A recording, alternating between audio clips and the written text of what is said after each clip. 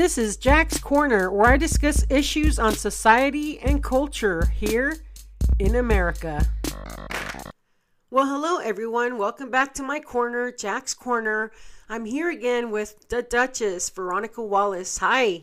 Welcome back. Thank you, Jax. I love being in your studio. It's a nice getaway. It's our studio, really. It's nice. It's nice when we come out here. Second floor, we have our own patios that wrap around, and it's just nice because we don't come to this part of the house. We're usually downstairs all the time. This is just the studio for recording. This is our podcast studio. But here we are. How are you? You have a lot going on. Yeah, I'm doing pretty well. You know, I stopped drinking alcohol today, so I had my last vodka shot a few hours ago. Good for you. Thank you. Okay, so what are we doing today? Today we're gonna talk a little bit about. I just want you to go over maybe another one of your Sister Me stories because they are. Okay, great. They're so captivating and they expose a lot and they definitely share where you've been and what you've experienced, and I want to share that with our audience. Well, thank you. Yes, I'd be more than pleased to share something. All right, for today's reading of Sister Me, it's on page 331. Months ago, there were no visits. That part of my life is the hardest to discuss at length. November 5th, 1988. We're having Saturday morning visits here. Visitors must check in at least 15 minutes in advance by 8:45 a.m. We visit in metal booths separated by glass partitions. We can only talk through telephones. This is, after all, ADSEG. First visit slot is from 9 o'clock to 9:30 a.m. The visitors must then leave. If they want to return, they have to recheck in and wait half an hour in the lobby until they're processed. Then we get another 30 minutes. The short broken telephone contact makes real communication difficult. It takes a while to get past the usual trivial news and the barrier we both feel, not only in its physical sense, but in the separation we undergo all the rest of the time because of the people that we love being separated from us in the community. Just when we are finally able to open up our emotions a little, the visit is terminated. Phone calls are equally frustrating. The 3 phones in the pod are all fixed only 2 feet apart on the wall, in the area with the toilet on one side and a TV on the other. With wall-to-wall bodies, it is impossible to have any real confidentiality, and often it's very hard to even hear the other party on the line. The day room makes so much noise. This makes for friction with other women in the cell and a sense of failed contact over the phone. Put in a situation of maximum stress, we experience minimum ability to get emotional support. It creates a volatile disposition in the prisoners. Crying bouts and yelling at the free world visitors or phone caller that they're talking to are all too common, venting that emotion, the frustration of prison living. Over emotionality and frustration aren't what we meant to give, and they aren't even a measure of how we feel about that person that's visiting. It's just that when we have no decent outlet for our real feelings, we give way to our feelings about that failure. A word to the free world: don't take the moods of your prisoner, friend, family member, lover personally. It's the situation and the prison environment. It makes everyone mad, not just you. November 8th, 1988. Linda had a temporary release today. ATR to go to her dentist for a partial imprint. I forgot what the ATR was, a temporary release, that's it, ATR, to go to her dentist for a partial imprint. She ran into Sherry and Bobby. Sherry invited her to come along for a free fix of heroin. A speedball, also, half cocaine, half heroin, injected.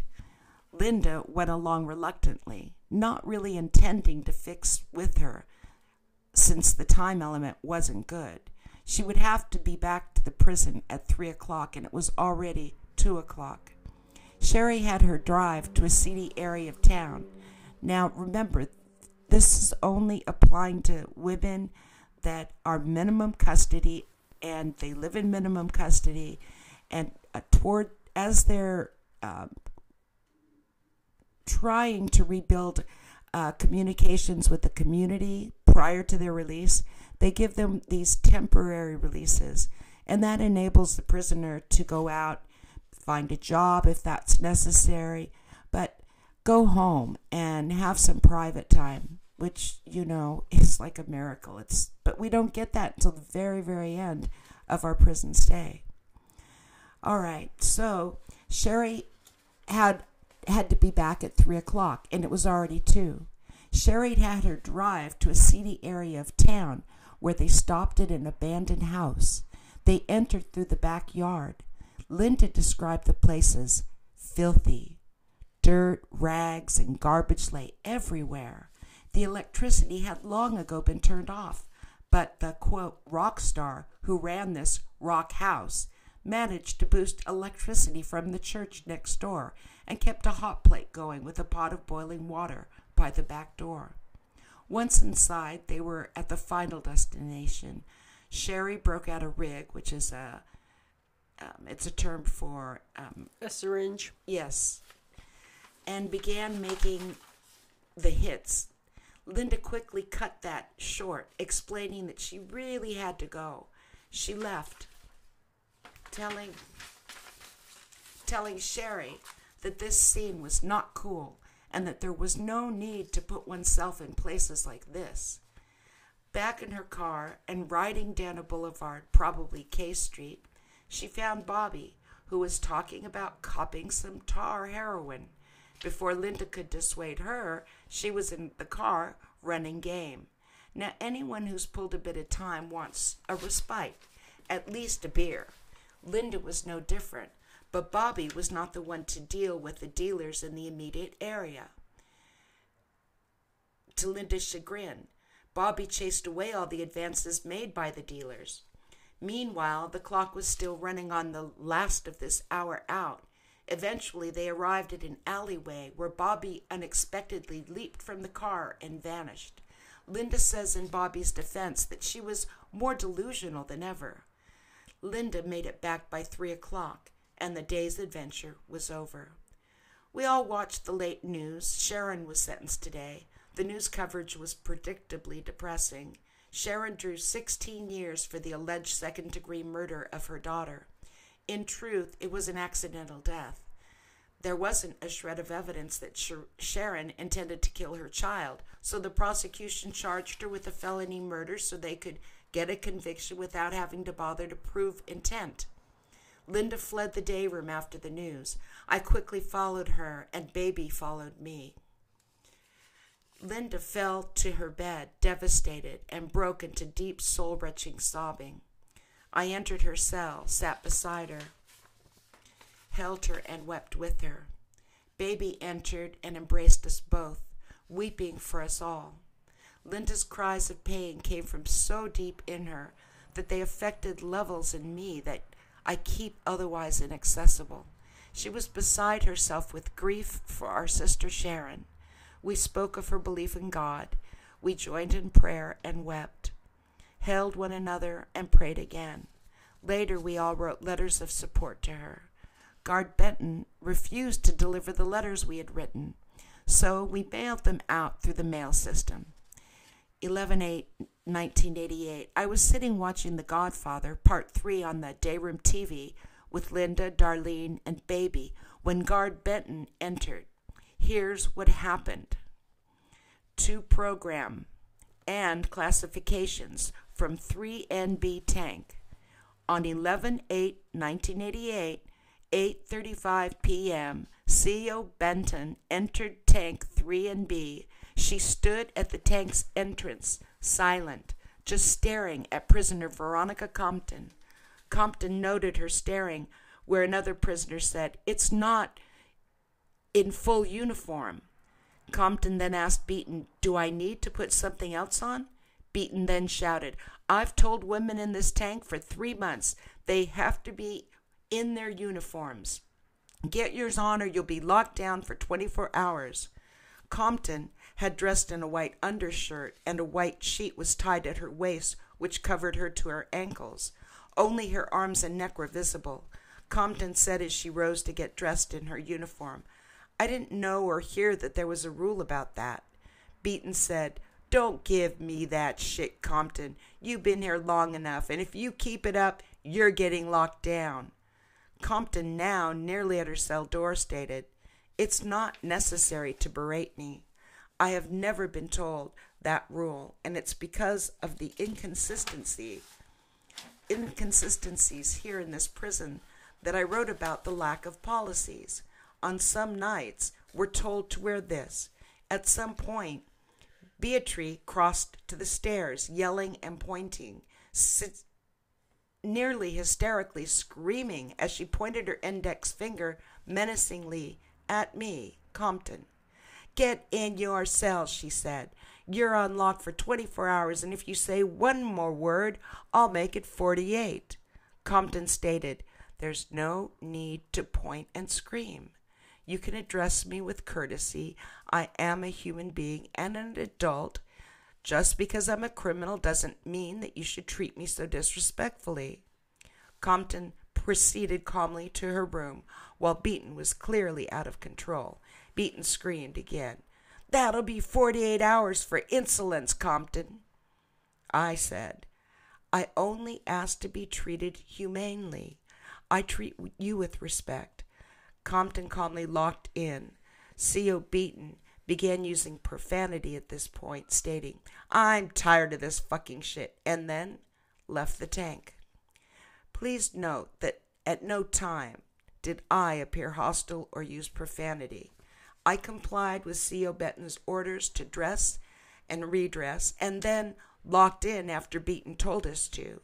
Later, C.O. Benton re-entered the tank with C.O. Skelton. They entered my cell. C.O. Benton said to me, essentially, to disrobe and give her Compton's undershirt for another one she brought. Compton asked for some privacy to undress. Benton refused, and Compton undressed before the guards, with her cell door wide open in view of the other prisoners as well. C.O. Benton went on to blame me for causing the other prisoners to be upset. We wish to state that it was in fact directly C.O. Benton's gross misconduct and unprofessionalism that was upsetting to our cell block. C.O. Benton's use of profanity and her lack of reasonableness or willingness to treat me with common decency. We're all asking to overturn her infraction on me, the 48 sanction, and to reprimand C.O. Benton. May Benton's record also reflect her poor work performance while on duty.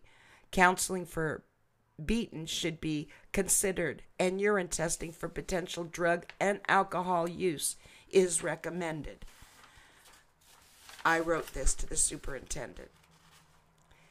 Thank you. 3NB Tank. Editor's note. The above petition was simply signed by 10 prisoners. Though considering the content, they must have known they were assuming a considerable personal risk of reprisal. November 9th, 1988. I was called out to be at court on the chain today. It's a long chain, about 15 feet, with single sets of handcuffs every 2 feet or so. Prisoners are put on this chain.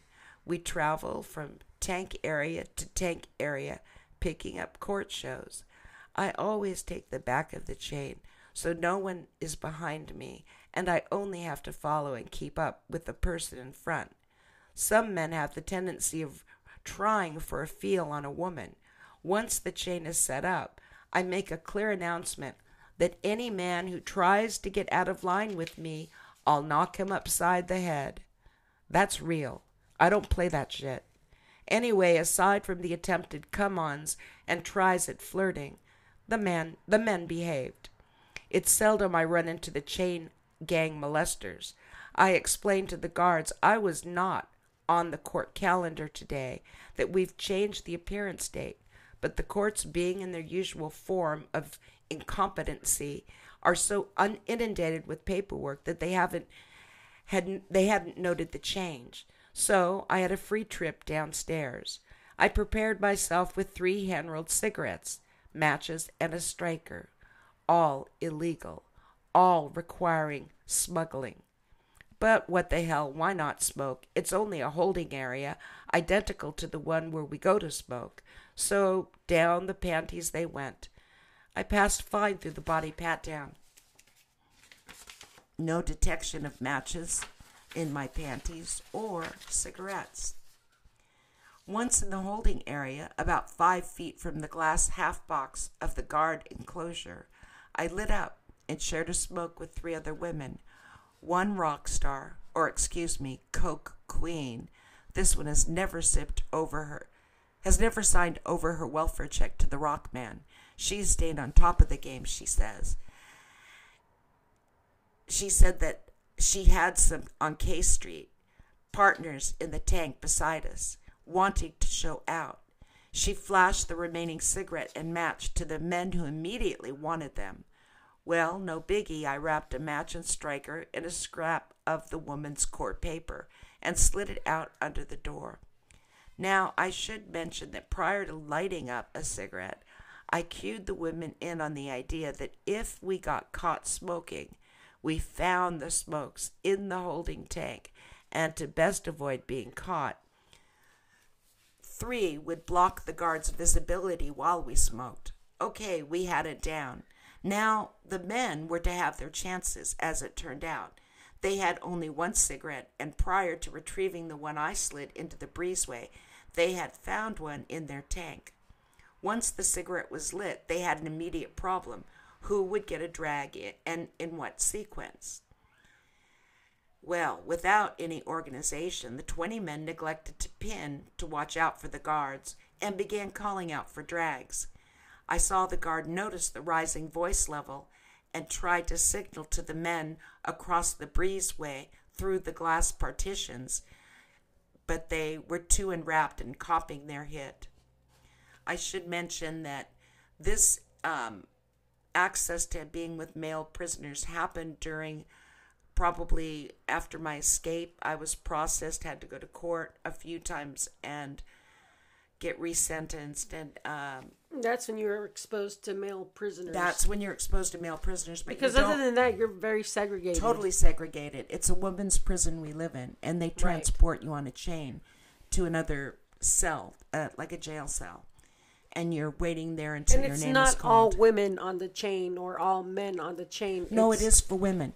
All the women are chained up separately than the men. We ride separate buses, and so we are segregated. And then they are led to separate rooms. So there's glass windows, really thick glass, in both windows, their day room and ours, so women can see the male prisoners. Okay. All right.